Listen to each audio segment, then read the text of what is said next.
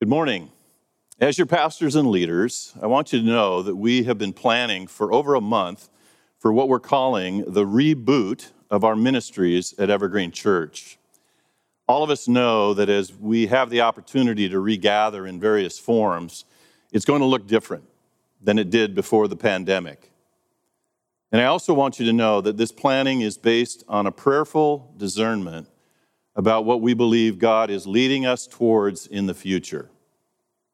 One of the things that rose to the surface early on, and we've already decided upon this, is we know there'll be an initial need for us to really decompress as a church family. And we want to be able to do that in healthy ways as we begin to regather. We've said it already in the service this morning, but we are all experiencing this very intense period of emotional turmoil in our world. At the forefront of our planning for the church family is holistic care, to provide space for processing all of what we are experiencing through the lens of our faith and the safety of our church family. Seems like a long time ago, but back in January, I preached my second sermon at Evergreen, and it was based on Eugene Petersen's book entitled 5 Smooth Stones. In this book, Petersen lays out 5 emphases for pastoral role, which I call a biblical compass to give pastors a baseline for determining their priorities in ministry. There's a lot of things we can be doing, but what should we be doing as leaders in God's church? And one of the 5 priorities Eugene Petersen calls pain sharing. The sharing of pain in Eugene's book is based on the book of Lamentations, a very biblical idea, this idea of lament. Lament is not having a bad day. It's not a short-term malady. It's a chronic condition that can rear its head at any point as we try to achieve any semblance of what we might call normalcy. And so this morning, I'd like to invite us to do this together, to lament as a church family. I have found myself mourning and sad on many different levels and for a variety of different reasons. Let me say that pastors need to be careful about bringing our own emotional state into the pulpit. The Word of God was meant to point people to the hope in Jesus Christ and not point to the speaker. Literally, this past week, I have begun 4 different sermons, all based on 4 different biblical texts. I jettisoned 3, and I've landed on the text for this morning in Psalm 13. But I need to tell you that this morning, I need to lament with you. And then, at the end of our worship service, encounter Jesus in the sacrament of communion together. There's plenty to lament this morning on a global, on a national, on a local concern, and even your own personal situation that may supersede even all that is swirling around us. And so I'd like us to begin with silence and to bring your heartfelt concerns and place them at the feet of Jesus as we open his word. Would you bow with me in silence and offer those things to him? Lord Jesus Christ, hear these our prayers, and may the words of my mouth and the meditation of my heart be pleasing in thy sight. O Lord, my rock and my redeemer. Amen. We had already planned as pastors to begin a brand new sermon series this morning, and so we are doing so. It's called Songs of Refuge, Honest Reflections from the Psalms. In keeping with what I said earlier about wanting us to be able to decompress, we felt that there is no better place in the Scriptures to go than the Psalms for us as a church to begin to gather around expressing those things, but taking them to our Heavenly Father. And as you know, the Psalms are not prayers that are from a monastery or an academic setting. The Psalms are human prayers, straight from human, real experience. The writers did not polish or edit these prayers after they were written.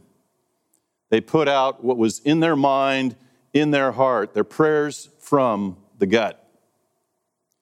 Over a third of our Psalms are actually contain elements of lament. And they could be called prayers of disorientation. This is a popular term now, taken from Walter Brueggemann, who's considered one of the top present-day Old Testament scholars. And I love this take that he has on the Psalms. Psalms of disorientation are often mournful, angry, even depressed at times. And often these are the emotions that we don't always know what to do with as Christians. Now, Brueggemann contrasts the Psalms of lament with what he calls Psalms of orientation. These are Psalms that we love in our devotions, and we regularly use these in our worship together because they express praise and thanksgiving because God is at work. He's on the move. The psalm that I've chosen today has elements of both disorientation and orientation. So please turn with me to Psalm chapter 13. Each psalm is attributed to someone.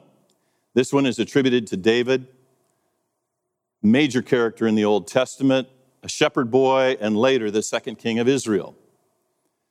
Verse 1, listen to his cry. How long, O Lord, will you forget me forever? This refrain of how long is repeated 4 times just in the beginning of his prayer. It's the cry of weariness. When will this be over? Where are you, God, in what I'm experiencing?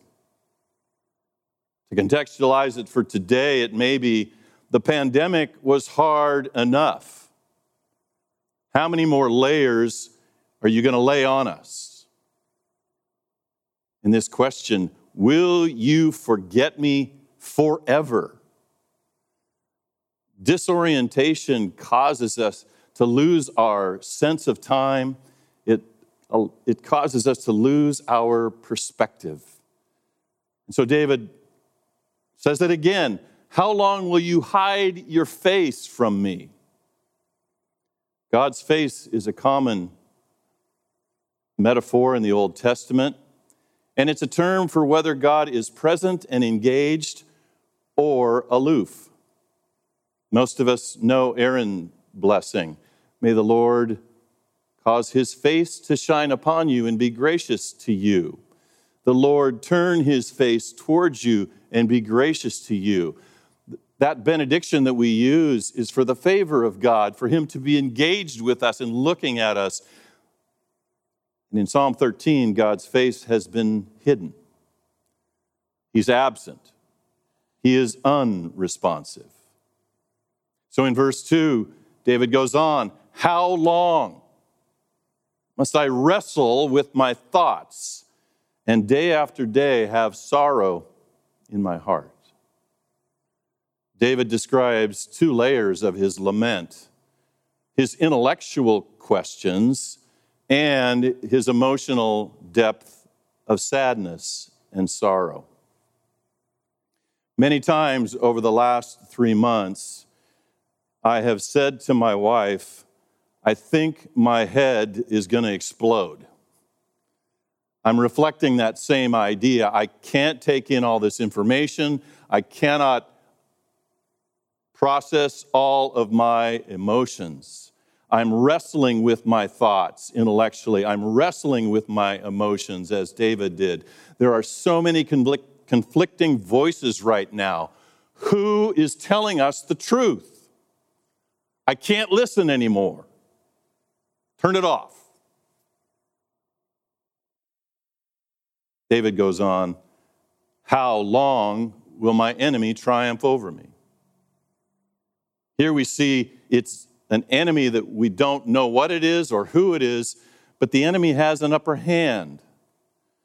Not only is God absent, but this enemy is unleashed and uncontrolled. Now a personal appeal in verse 3. Look on me and answer, O Lord my God. Look on me. Again, it's this image of turn your face back. Find me in your gaze across this world and look at me.